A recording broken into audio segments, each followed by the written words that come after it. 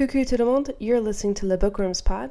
I'm Helen. And I'm Miranda. This is the podcast that explores the diversity of the francophonie. One book at a time.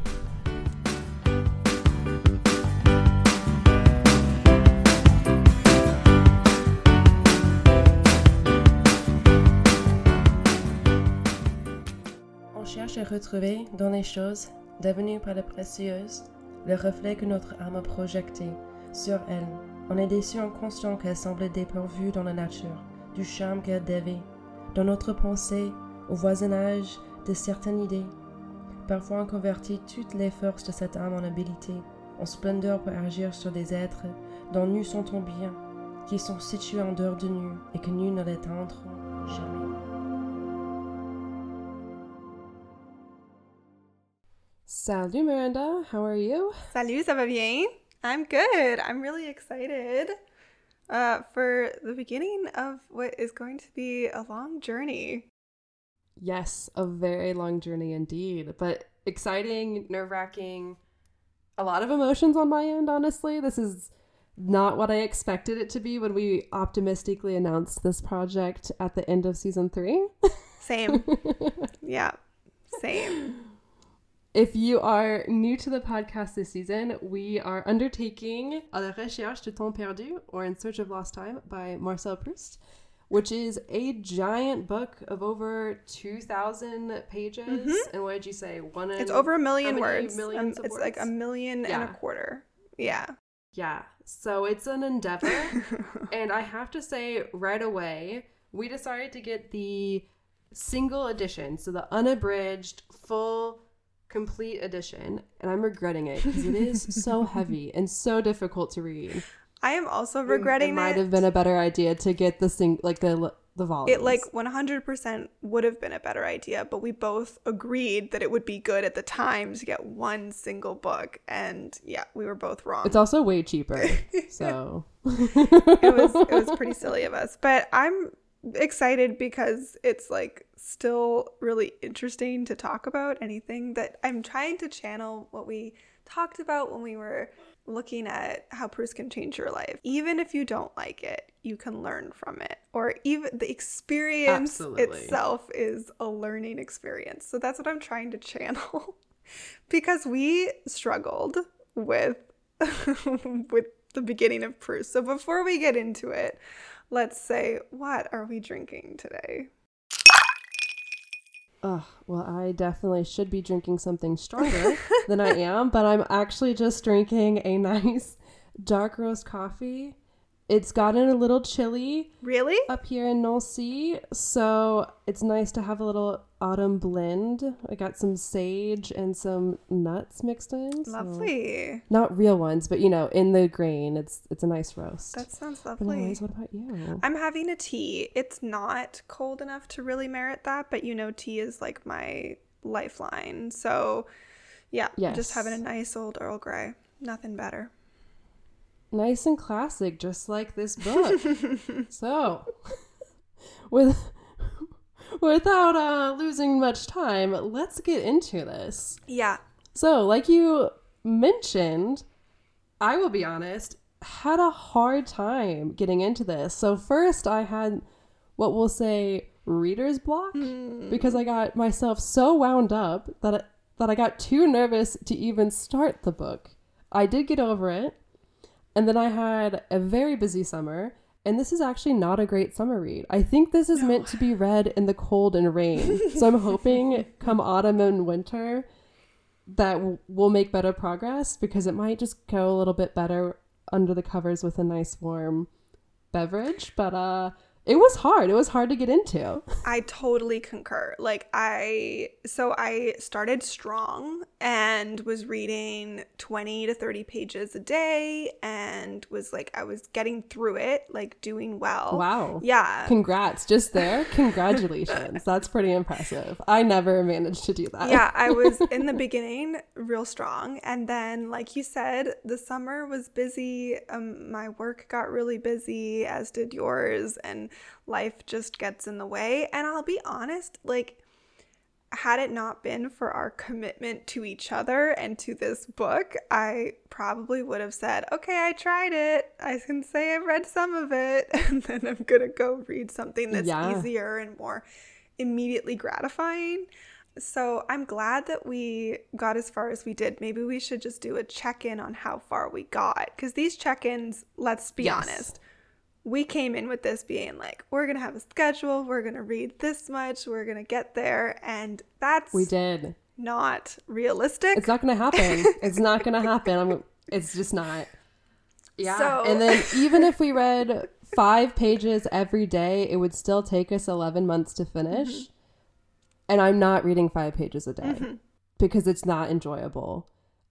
But that we can get into that later on how my reading style has changed. But yes, I currently finished the first tome or the first book, which is called De Côté de Chez Swann. Yeah. So that means I'm on page 347 now. Okay. In our unabridged edition. Yeah. So I am the same. We both finished the first book, which is Du Côté de Chez Swann, or Swan's Way is often like the English translation. And I had to take a break. After that. I thought I could push through. And after talking to you, I was like, I might just let it breathe for a week. I might let it breathe. Maybe 3. Yeah. So, Maybe 3. So it's been one of those things where we've adjusted midway. And I don't think we're going to be beholden to a certain schedule. We're just going to check in with each other and see where we're at in our Marcel Proust journey. I think that will be easier for our conscience, for our friendship, for this commitment. I think it will just be better that way. I also think for my relationship with this book, because I don't want to be angry at the book or frustrated with it. Like, I want to come to it open, ready, and willing to actively engage with it. And I think that's somewhat hard with these really long books that don't necessarily have an evident plot line. Yes. We're kind of entering a world.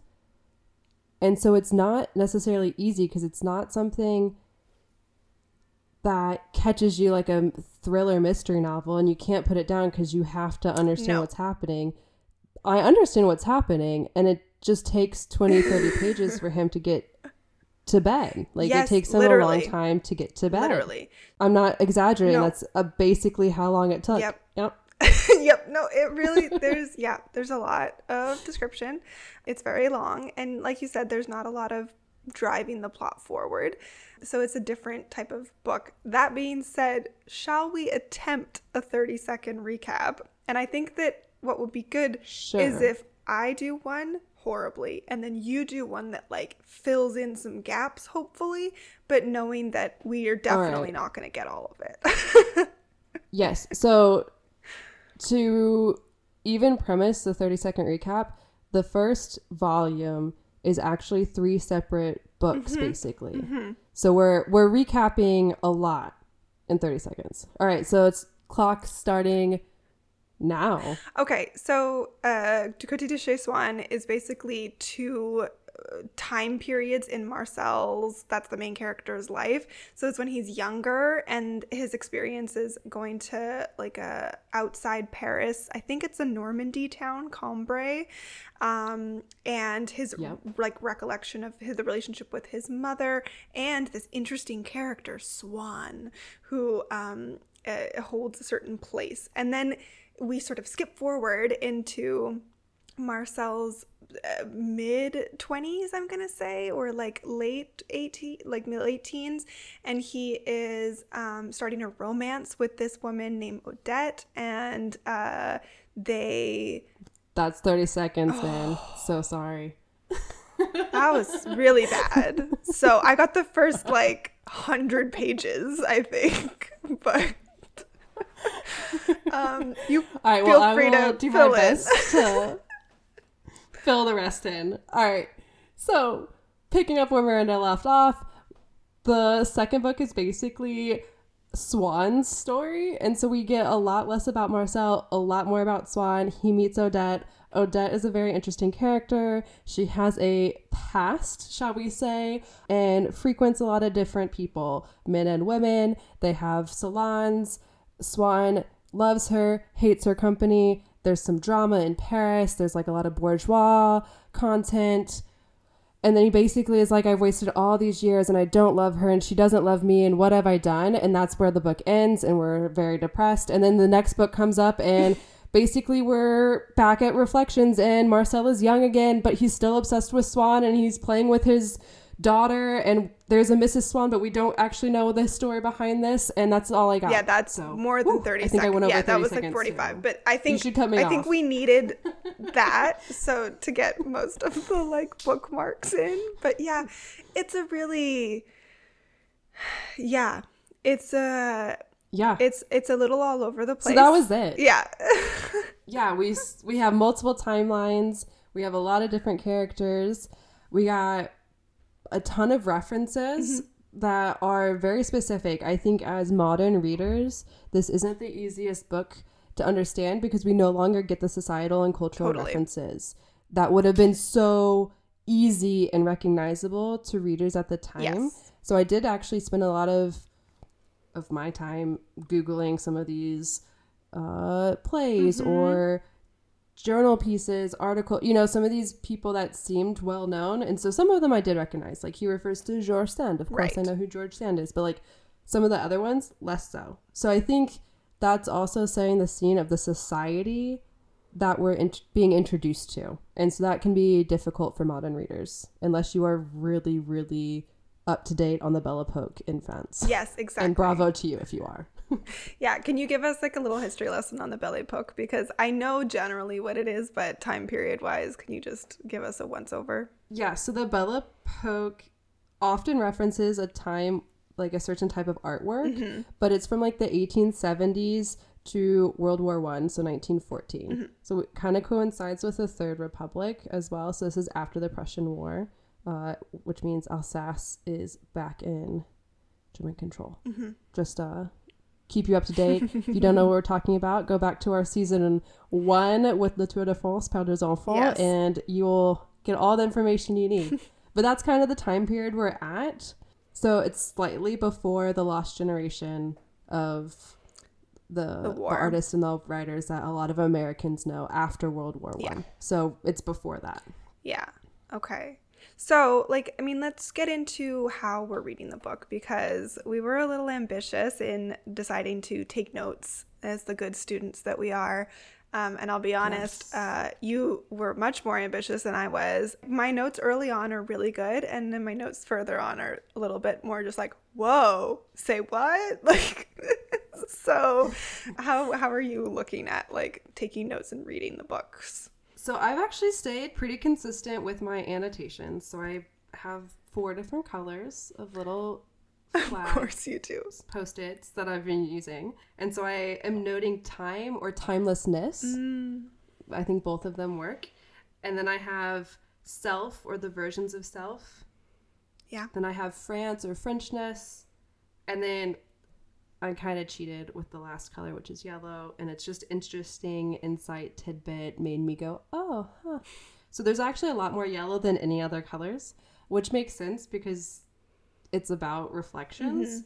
So I've done good on keeping up with that. Like you, I think my earlier notes of the insights or the questions that I was posing to myself were much stronger in the first section, and they kind of dried up as we went through and then kind of came back towards the end. It really picked up in the last 10 pages of the volume, but in between is a long ride, in my opinion. Yeah, there's a lot. So you were saying earlier that you started with 20 pages a day. I never did that. So I was kind of going about trying to keep it short because in How Proust Can Change Your Life, they recommended reading 5 pages a day or less than 10. And so that's kind of what I was doing at the beginning.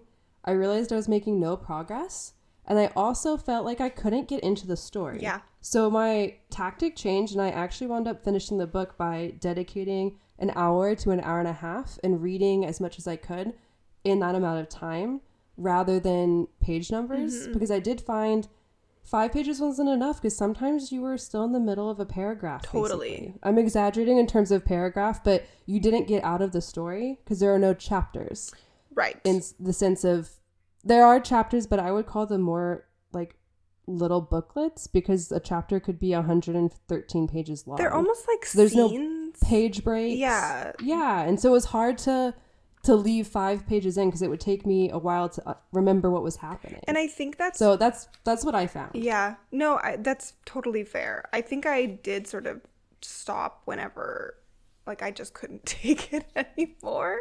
But there isn't a natural stopping point in a lot of places, so I kind of gave up a little bit on, like, specifically dedicating time. Yeah, in the beginning it was like 20 to 30 pages, also because it was taking me a lot longer. Like, this French it's older, and it's the most French I've ever read in sort of like a single sitting, that in this sort of very philosophical sense. Like, it's all referring to itself, which is super hard when you haven't read French in a long time. Like, the il and elle are not people, and they're talking about concepts that they mentioned 3 paragraphs ago, and it's just it was a little complicated for me. So I needed to, like, dedicate a certain amount of pages so that I would stick to it, because it was a little frustrating in parts. But I did find that, like, there were a lot of great sentences, like, or like citation quotations that I was like, oh, that's awesome. Like, I love that. And maybe we could share, like, one of our favorite lines or something that we really enjoyed, because I found one that I loved that was really early on, so it was easier for me to write. I wrote a big thing on it. But it said, notre personnalité sociale est une création de la pensée des autres.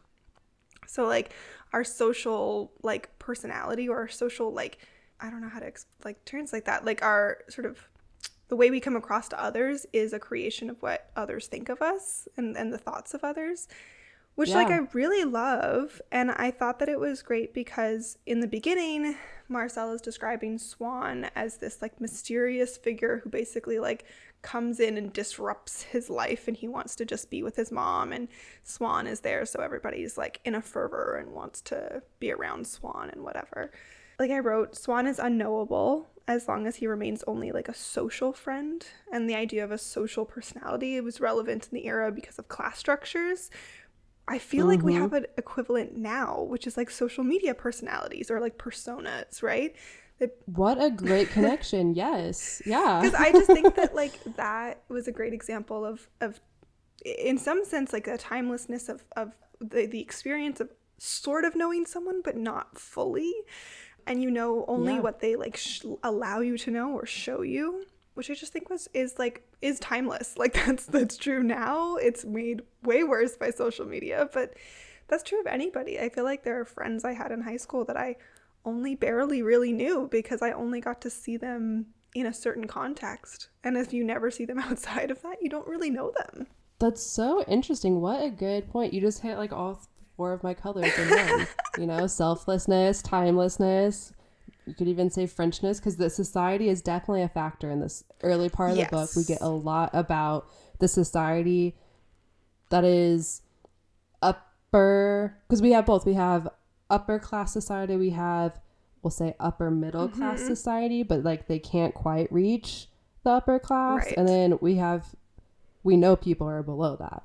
So yeah, that's such an interesting quote. I really like what you're talking about, how that is timeless, because we do have the same thing with social media.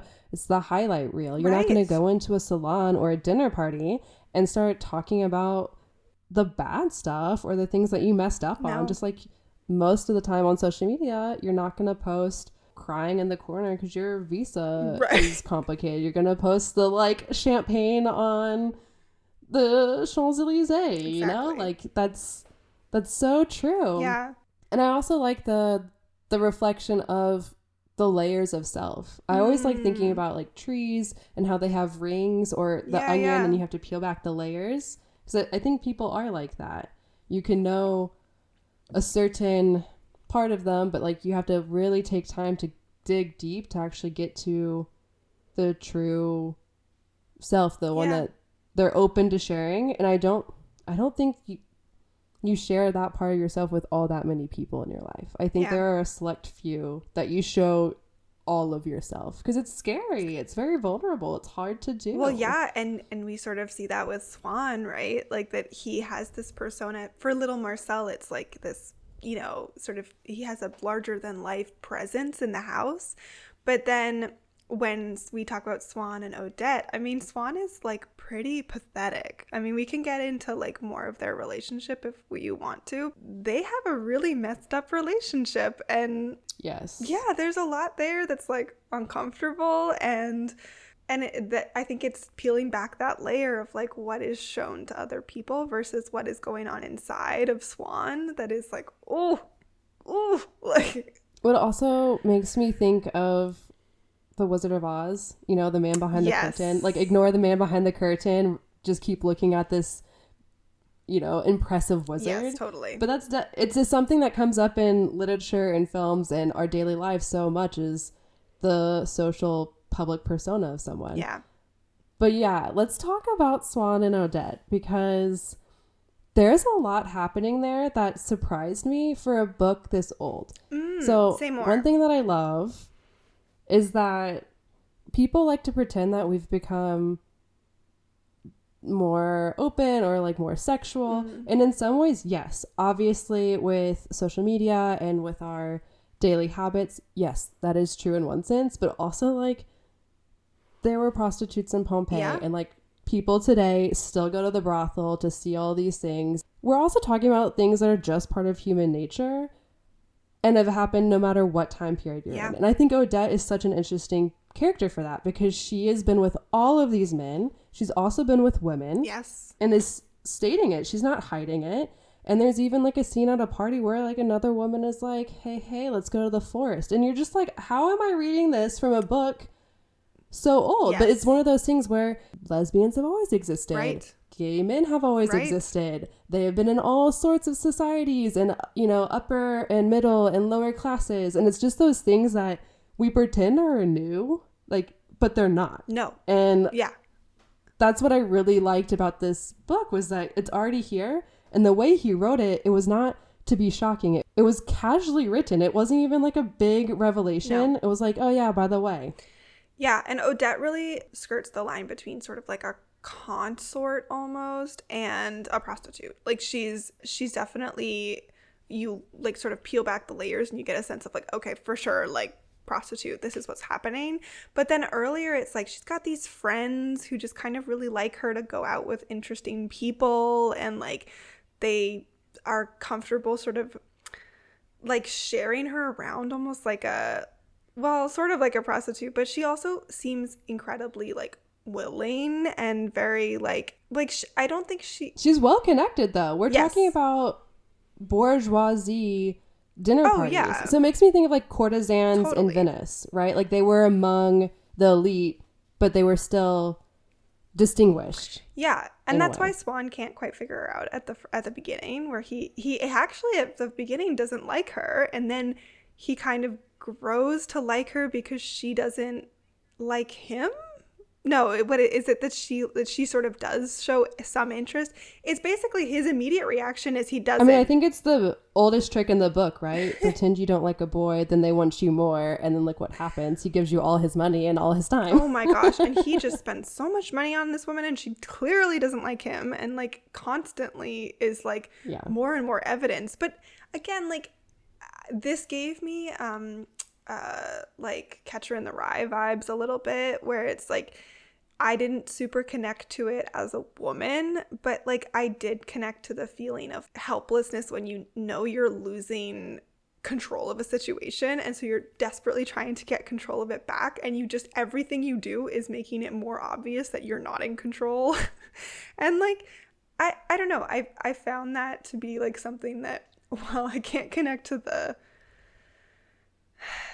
because he's aggressively upset about Odette and her moving on. Like he is really broken up about it, and in an angry way, like, which I think is somewhat masculine. Well, also she like moves on with higher people, right?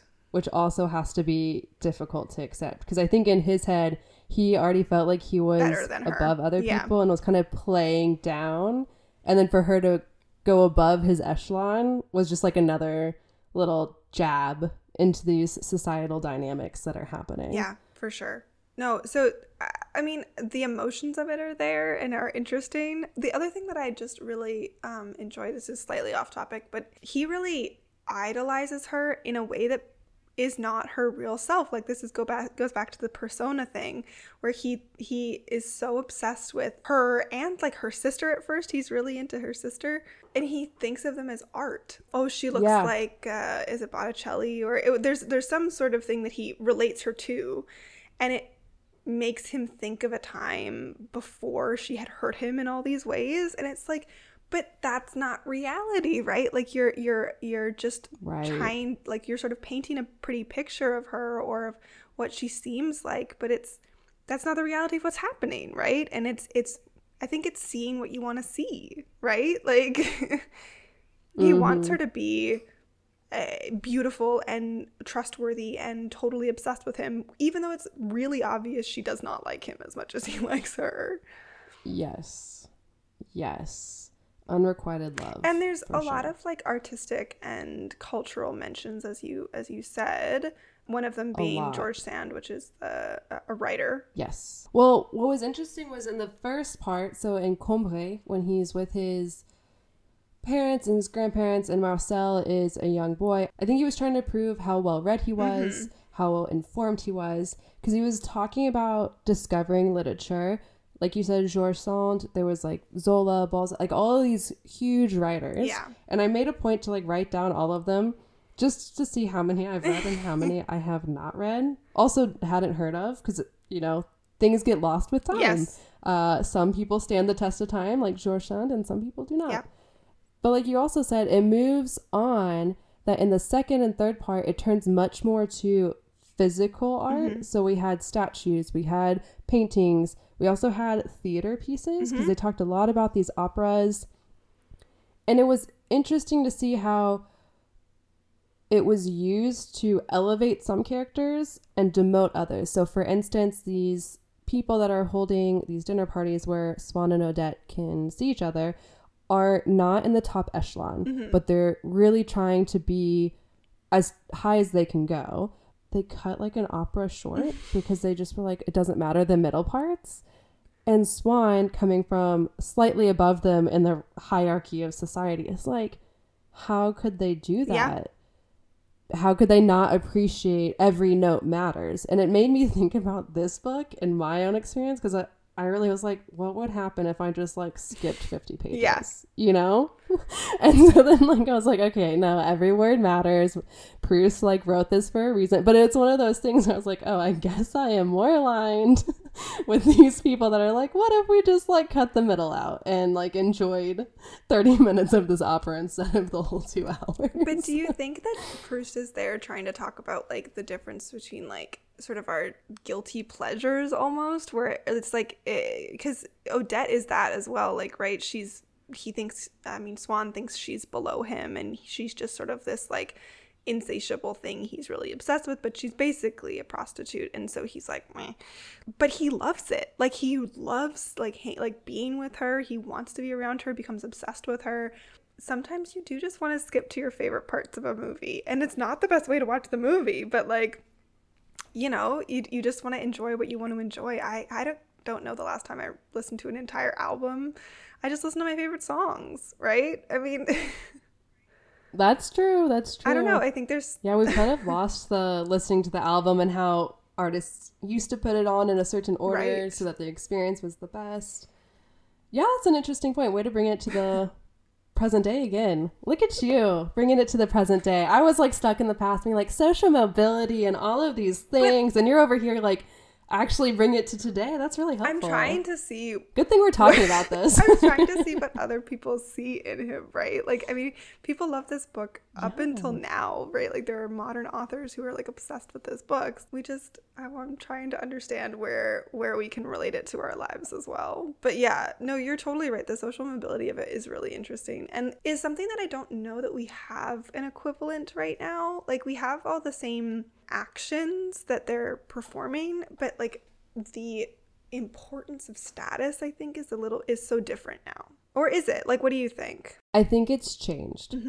So I think if you are part of a certain echelon of society, I do think there are societal rules and I think there are expectations, but I think it's getting harder and harder to keep them alive because there is so much more mixing between what used to be the classes. But I think they exist. I think they exist, and I think it's one of those things where I would say we're not part of, right? Like in France, like there are definitely still societies for certain people and not everyone's invited to them. And there's certain balls and traditions that continue. Yeah. For instance, I saw the wedding. I didn't see it. So I went to Napoleon's tomb, Les Invalides, in Paris, and there's a chapel there. You went too when you were in Paris, right? Right. Really beautiful. So it happened to be that there was a wedding there the day that I visited. So they were taking down the flowers because it had already happened. And all these people were grabbing these white roses. I was like, oh, I'll grab one. And I saw that the wedding was between the great-grandson of Napoleon III. Whoa. And the direct descendant of Marie Antoinette and Louis the 16th. So like, whoa, these societies still exist. Right. We just don't know about it. That's fair. Yeah, we just don't know. Like, I didn't even know that, I was like, they had their heads cut off. Like, I thought that was the end of the line, but apparently not. Apparently they're still alive and well and still intermingling. So. Yeah, for sure. That's craziness. Right? But I think you're right. Maybe it's just like it's not as prevalent openly as maybe it used to be. But yeah, that's kind of the point, right? Is it's elite. Like, we don't know it exists. Yeah, I don't think we're invited to some of these dinner parties. I don't think so. Did you have a favorite line or quotation? I did, and it actually kind of helps because it's the very last line of this volume. So it brings us right to the end. But basically, we get a very interesting quotation about time. So it says, « Il n'était pas qu'une monstrange au milieu des impressions contiguës qui forment notre vie d'alors. Le souvenir d'une certaine image n'est que le regret d'un certain instant. Et les maisons, les routes, les avenues sont fugitives, hélas, comme les années. » And so briefly, the last part of the sentence is what really is interesting to me. It says, a memory of a certain image is but only a regret of a particular instant. And the houses, the roads, the avenues are all fleeting like the years. Mm-hmm. And so I thought that was a really beautiful sentiment on time and also timelessness. So we get this at the very end. Like we said, we've gone through different times, right? Young, old, young but slightly older. And we've had all of these reflections. And it did make me stop and think, what is a memory, right?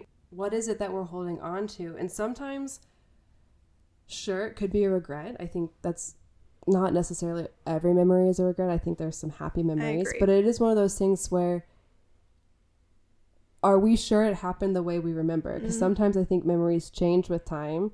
Memories can be adapted. So for instance, if you were in love and you have this wonderful memory of this perfect date and your first kiss, and this is the story you're going to tell at your wedding and tell your grandchildren, and then you have a horrible heartbreak and you break up, that memory then changes, right? Like, it's no longer, nothing about the actual event or the image has changed, but the feeling of it has. Yeah. And so it was one of these things where, like, it is so fleeting, because even our memories, even a photo can change so quickly. There's so many photos that I would throw away now because I no longer want to keep this picture, Like, it's an interesting perspective. What do you think about it? I love that reading of it. I think that's totally, like, true to the feelings that we have when we think back on times in our lives and how they can be, they're so framed by our current instance, right? Like, especially in a romantic sense, right? Like, if you're with someone and then you're not with someone, those photos mean something different. And if everything were to change and you were to be back with them, tomorrow, then that photo would suddenly not be hurtful, and it would be, all the things that it would show that there was always love there, and you could paint that picture over again, right? I totally see that. I mean, I have a much more like, I don't think I see it as regret as much. Don't make fun of me, but it is reminding me of an Avengers scene. Interesting. Where Iron Man goes back in time and has a conversation with his father, who is about to become a father to him. He's really nervous about becoming a dad, and Tony Stark says, like, you know, I used to think my dad was really harsh, but now I just remember the good stuff.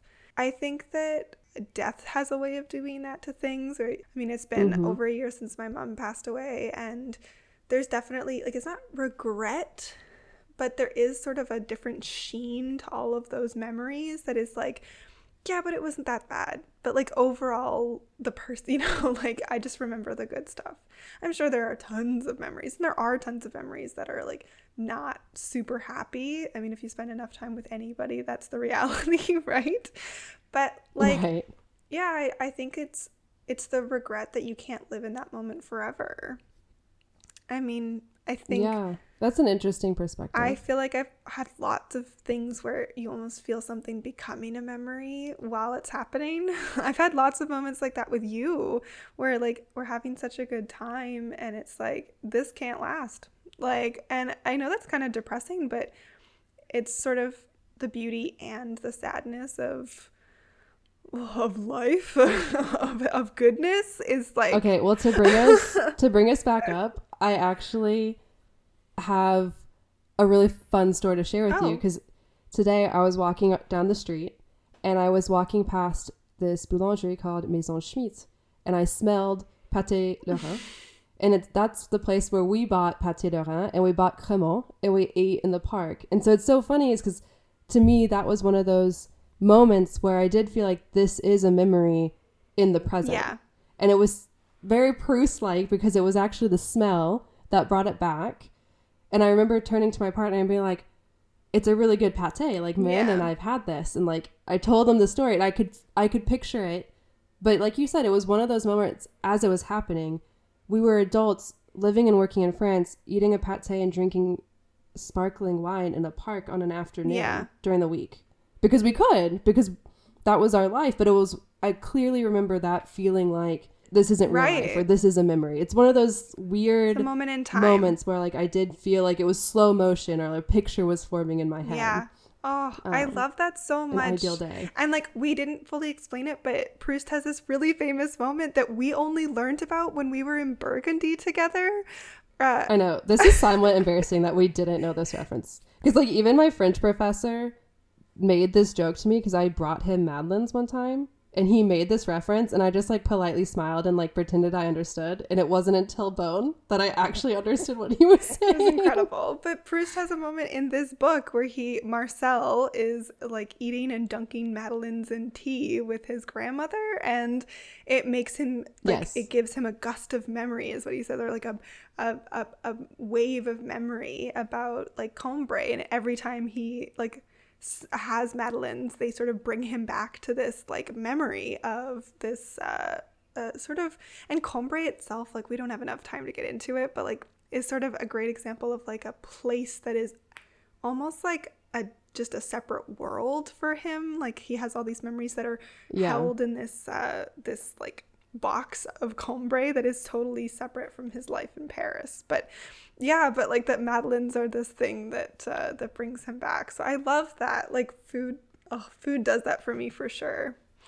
That's beautiful. Yes. I love that. That's a great Well, the last thing I wanted to add with this like fleetingness and the way he ties it to these houses and avenues, I also thought that was interesting because I almost disagreed with him. Like, as I read it, he was saying, like, these are so fleeting. And I'm like, we're talking about Paris, where these same avenues that he's talking about, these houses, they're all there. Yeah. So it was almost one of these things where, like we read in How Proust Can Change Your Life, there's a moment where you disagree with the book and you have to take it for your own. Because, like you're saying, the regret I thought was a bit strong, but I could understand it maybe. But then I was like, these aren't fleeting things. Paris of Proust is still the Paris of today. Like, she carries her history with her. And these addresses, I even looked up, a few of these restaurants are still in operation. So we can go and eat where these people are eating. And so to me, I'm like, and in some ways they aren't fleeting. Yeah. That proves that it's not true. But they aren't the same that he saw. So like their personality, I guess, changes, what's on them, the people in them. Yeah. It made me like take a step back and disagree. And then as I sat with it, I could understand what he's saying, because the house that held Odette, sure, the house still stands, but it's no longer Odette's house. Yeah. And so the personality does change. I guess the esprit, like the feeling, Yeah. the spirits are fleeting. I don't know. What did you think? It's like, we I can leave it there, but I was curious what you thought, because some of these things are still standing. Well, I think that you and I have a stronger and have always had a strong connection to place. And so I think maybe you and I are a bit more like, no, that's that the houses and the avenues are always the same and it's always the same place. I mean, I will say that like I grew up in Toronto. I haven't lived in Toronto in almost 10 years, and I went back a couple weekends ago, and my partner and I had opposite experiences of like, I remembered everything I loved about Toronto and was like, oh my God, this is my home and I love it. And he was like, I can't wait to get home to Ottawa. And the Toronto I grew up in is completely different. Like, it is, all the streets are there and you can still find the same parks and the same things. But, you know, a lot of the shops that you remember are not the same. So I don't know. It's difficult. I can understand what he's saying, that like all these places that used to hold value, as soon as they become something else, they're just not what they were. But again, I think that's the like point in time, right? There was a point in time where all my best friends lived within a 4-block radius of my house, and all of those places held super important value to me.